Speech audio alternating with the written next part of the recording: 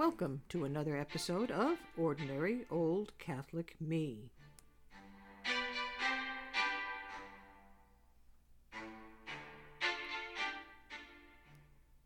I return finally to the second part of my thoughts on the play Brand by Henrik Ibsen and his iteration of free will, or the following of, or the lack of following thereof, of God's will. This was 2 episodes back, with Christmas and New Year's in between, so I should probably summarize the play story again. Brand is a Lutheran minister called in the play, and I guess because in some Lutheran denominations they call them priests, who has an uncompromising view of the nature of the will of God. He is strictly all or nothing. He demands perfection in the following of faith. A couple of quotes might remind me and you of his attitude towards his faith and how others ought to follow the faith that he has denominated as the proper path. Brand has met the joyful Einar, who views Brand as a Bible thumper, and that Brand denies pleasure as being appropriate to any human being. But Brand says that's not exactly the case. He says, "You don't understand me. It isn't love of pleasure that is destroying us. It would be better if it were. Enjoy life if you will, but be consistent. Do it all the time. Not one thing one day and another the next. Be wholly what you are, not half and half. Everyone now is a little of everything. A little solemn on Sundays, a little respectful towards tradition, makes love to his wife after Saturday, supper because his father did the same, a little gay at feasts, a little lavish in giving promises, but niggardly in fulfilling them, a little of everything, a little sin, a little virtue, a little good, a little evil. The one destroys the other, and every man is nothing." I mean, to me, I get the sense that he does deny himself pleasure in his whole and consistent approach to faith, which is so commanding and demanding. Because later, at page 87 of the play, he says, "Remember, I am stern in my demands. I require all or nothing. No half measures. There is no forgiveness for failure. It may not be enough to offer your life. Your death may be needed also." One of the problems is that the cost to Brand is not exclusive. His demands cost the life of his child, the life of his wife, and ultimately then his life. And if I read the play right, he's empty when he dies. As I see Brand's point of view, his forgiveness requires a man or woman not only to repent, but never to fall again. My biggest issue with the character of Brand is that he represents the other extreme of the laxity and duality of heart that he finds anathema in his flock. And the discouraging thing, or the confusing thing, is it sounds great and true that we be consistent and be wholly what we are and not equivocating. But when he says, for example, and lives this way, at page 95, "You must will your way through fear resolutely, joyfully. It is not martyrdom to die in agony on a cross, but to will that you shall die upon a cross, to will it in the extremity of pain, to will it when the spirit cries in torment. That is to find salvation." In that, he gets it wrong, as it seems to me as an ordinary old Catholic perceiving it. He seems ultimately to forget God in his road, though he would, I think, deny it. If you remember his last words, as the avalanche consumes him, it's, "Answer me, God, in that moment of death. If not by will, how can man be redeemed?" And the answer he hears is, he is the God of love. Brand's seeming fatal flaw seems to me that he mistakes God's will for his own, that he substitutes himself, perhaps unknowingly, unwittingly, as the source of salvation, not its beneficiary, and that major flaw distorts even the truth he speaks and seeks to live and exhorts others to follow. I mentioned in that earlier episode I did about this play that Ibsen was influenced by Kierkegaard, but he also seems to have been influenced by someone who was not particularly a fan of religion, Friedrich Nietzsche. In fact, to Nietzsche, God is in effect dead. Belief in God is ultimately unreliable. While Brand believes or professes to believe strongly in God, he acts as if he is kind of a Christian Atlas, holding all the rules of life, death, and faith on his shoulders. Man creates himself in a fashion. Will to power, which is something that Nietzsche talked about, is one way of looking at it. We are the agents of will, not of the free will to choose good and eschew evil. I'm no expert, and my reading in any more than the most fragmentary way of any of these types of philosophers means that I have no expertise, but to me, what Brand is about is less free will in choosing good and evil, or good over evil, as defined by God, than in shelving God and creating his version of him with a nod to a germ of the Christian faith. He seems to forget, in his pursuits, that God already redeemed the world by his loving act on the cross, although he gives passing nod to the fact that it happened. Going back to Kierkegaard, which seems to have been an influence as well, he has the aura of all or nothing as well, but he does, like Brand and unlike Nietzsche, believe in God. Like Brand, words and half measures mean little. One must be whole in the choice and actively and completely choose the faith, even if it feels absurd. I guess what I felt or thought, I'm going to say felt because I'm not an expert, is that Brand is kind of a mix of Nietzsche and Kierkegaard. He believes in God. He says he does, but he acts as if he is the God, like he is the progenitor, if that makes any sense. He speaks religiously, but ultimately his religion is himself. He creates the morality to be followed. I went looking for some discussions of the play, and among the more interesting to me, because it was written around 1924, so it was written less than 100 years. Brand was written in 1865. After Brand was an article in a magazine called The Open Court, which was once published in Chicago. So among the things they say is something we've already been talking about, that Brand is a tragedy of the man who stands for all or nothing, the man who proposes to be something whole and complete in the midst of a world which loves compromises and halfway measures, and lives on what is foreign to it. Brand and his wife go the steep, hard way, yet it is the way that brings liberation and the blessedness of the vision of God, if also of death. But they also note that his motive is the effectuation of his own inner power, his inner freedom and truth. So he's correct at one end about the world and its compromises, and he is arguably correct about the need to be whole and complete in that world, in a kind of resistance to it in order to faithfully follow God.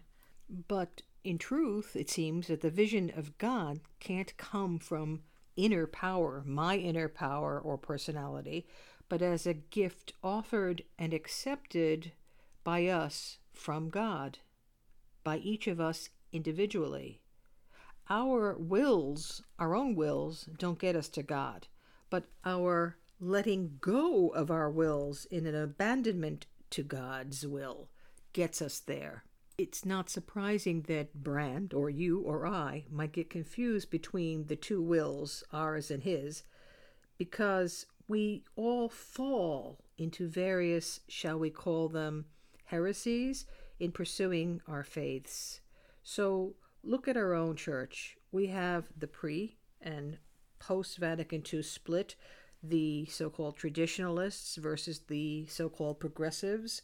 For myself, as you've no doubt heard me say over 1 year and 8 months of doing this podcast, while I'm crestfallen at what seems to me to be the regular ambiguous even opposing articulations by our post-Vatican II leaders regarding what is allegedly unchanged and an unaddressed corruption, financial, sexual, a whole bunch of different things within the church, I have been hesitant toward the traditionalists, though I have sampled the liturgy and agree with the effort to be consistent with the unchanging norms. My experience has been of tone. Their brand like all or nothing approach that comes from a kind of reproach, whether like brand they intended or not, consciously or not, for my and others like me not really being Catholic, in particular because I attend the Novus Ordo, I lecture, and I serve, which they consider anathema, and I understand the reasons they feel that way or believe that way, though I believe fully in the priest, a male, being the alter Christus. It seems incredibly easy, whether you're a progressive or a traditional Catholic, to go off the road as to what is and isn't God's will, but more my own. I remember being startled by Brand's complaint at page 92 about God the Father refusing to take the cup from Jesus the Son. Actually, I'm not even sure if it's a complaint, it's just a sort of a statement. He says, "What the world calls love, I neither know nor want. I know God's love, which is neither weak nor mild. It is hard, even unto the terror of death. Its caress is a scourge. What did God reply in the olive grove when his son lay in agony and cried and prayed, 'Take this cup from me'? Did he take the cup of pain from his lips? No, child. He had to drink it to the dregs." I quoted that the last time, and then and now it seems like a terrible misunderstanding of God's love. It misses the fact that Jesus, the Word, who is God, identified totally with our suffering, that God becomes man to join in the suffering that was caused by our improper exercise of our free will. Jesus didn't have to drink, but he, who was the Word of God, chose not his will, as one could argue Brand and we all do all the time, but God the Father's will, consonant with his own. And God the Father and Son and Holy Spirit know that we are weak in following God's will, and that the failure requires not perfection, as Saint Teresa of Calcutta said, but persistence in achieving, with the grace of God, sufficient holiness to grant us entry into the beatific vision. In a way, Brand denies our fallen nature, which is lifted by the redemption of Jesus, while at the same time arguing against it. Brand seems to be trying to force things into what he thinks fits God's order, but is really, in my view, born of his own disorder, and that's something we can all identify with. He sees God the Father as necessarily cruel in asking Jesus to accept the cup, when in fact it is love in action. God the Father offers the Son, who is also himself, and accepts our suffering, the cup, in love. Brand's version of suffering, to me anyway, is not transformative. It is brutish and in accord with some of the philosophies Ibsen looked to, ultimately nihilistic ones, empty in their substance, truly rigid in a real sense in form. When I was reading Brand and watching the play, the phrase which kept popping into my head was all and nothing. St. John of the Cross and Teresa of Avila are the most known for this concept in relation to discovering God without barriers. It's hard to comprehend. Here's something you've probably heard over the years from St. John of the Cross. In order to have pleasure in everything, desire to have pleasure in nothing. In order to arrive at possessing everything, desire to possess nothing. In order to arrive at being everything, desire to be nothing. In order to arrive at knowing everything, desire to know nothing. In order to arrive at that wherein thou hast not pleasure, thou must go by a way in which thou hast no pleasure. In order to arrive at that which thou knowest not, thou must go by a way thou knowest not. In order to arrive at that which thou possessest not, thou must go by a way that possesses not. In order to arrive at that which thou art not, thou must go through that which thou art not. And I suppose as you read this or listen to it, you go, what the heck? In pushing comprehension, one misses the point. By desiring to know nothing, one somehow sort of gets to the full of knowledge through God, to whom we have completely abandoned ourselves. No easy task. I'm not pretending otherwise. I haven't done any of this. I'm trying. You can't try. That's the point. The statement by John of the Cross is paradoxical, and so much of our lives and everything surrounding our lives is paradoxical. Suffering is a paradox. That's what we're always trying to understand. Why do people suffer? And when we hear the explanation related to our free will and God's willingness to let us have our free will, and then to give us a second chance by dying for us and asking us to accept him and act in accord with his will, we say, well, I don't like this paradox. We try to force it. God is near to us. He's also transcendent. That's a paradox. The Trinity itself, the idea of one God in three persons, is paradox. Even in doing something like this podcast, it isn't knowledge that's the problem. It's the desire to take it, consume it, and push it. Going back to Brand, he demands people be willing to give all, including one's life, but it comes from his command, not out of the love of the person who might die. Jesus offered his life out of love, not out of obligation, for he owed nothing to us. We owed him. He showed us, by his action, how to love. That's, I think, what the voice is trying to tell him, just as the avalanche consumes Brand, that all action for those of us who cooperate with God must come out of a cooperating love. Our active will has to join his. And of course that's tricky because we, being frail creatures, can't quite assess his will at any given moment. But in seeking to live the paradoxical words of St. John of the Cross, there is a hint of how to do it. It's a letting go, something which I admit to doing almost never. Did you ever notice that sometimes when you stop fighting a problem, you feel better just for a moment, then you go back to fighting it and things get tense within again? When you stop looking at the world as your measure, setting your life in comparison to it, note how you feel. At least, as I said, when rarely I have done it, I know the feeling. It's that so-called aha moment that just zips away as soon as you experience it. And you and I are opening ourselves up to God in those moments. In our moments of pushing and fighting and tension, we open ourselves to, perhaps, the devil.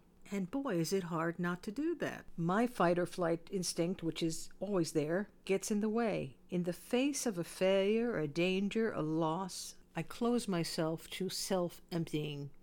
How can it be the will of God that I have this trouble? So fight it. I do, and I make it worse.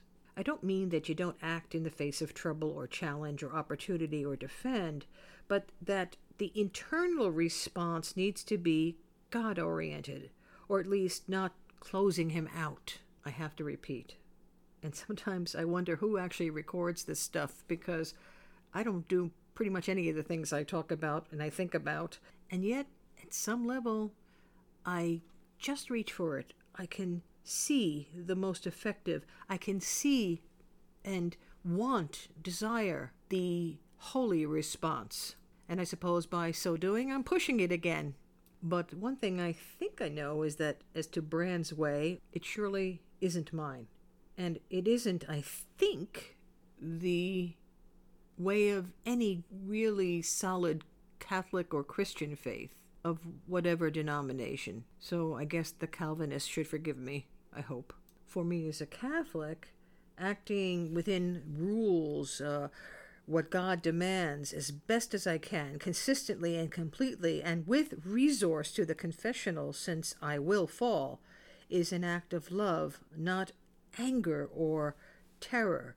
Stop pushing against the suffering or adding to it unnecessarily. First, I have to want to do God's will and be very attentive when my own will begins to countermand it. Watch out for the word, quote, just. It's just one day I will miss Mass. It's just not necessary to do this or that which the Church teaches. I just don't feel like praying. That's one of my biggies. I just have to do what my peers do. I'm reminded of a phrase and also a book that I probably read back when I was in high school by the Jewish theologian Martin Buber, called I and Thou. The St. John of the Cross method, as expressed in his poems, seems like a way to the I and Thou. Our relationship with God, notwithstanding the fact that we can't see him and touch him in the way we can see and touch the things of this world, it's not a one-way conversation. It's a way to the true. Despite his invoking God all the time, Brand seems to be avoiding the dialectic. It's Brand and the world, with God being an excuse for his own harshness, unconnected to love. If at some point in following the will of God, I can become comfortable, or at least tolerant of the contradiction which exists all around me, which John offers advice in handling, I can navigate in little steps. Trying to grapple with the whole of it will take me off the road. Well, it has. And have me, like Brand, trying to shoulder too much without shouldering the piece God has actually given me to do.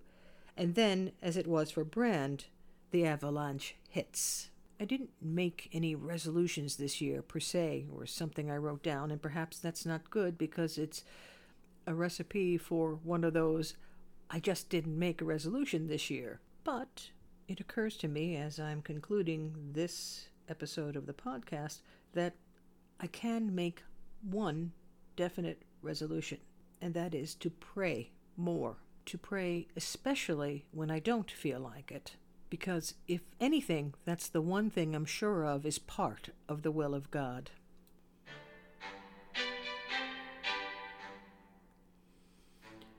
Well, I hope you had a good first week of 2022.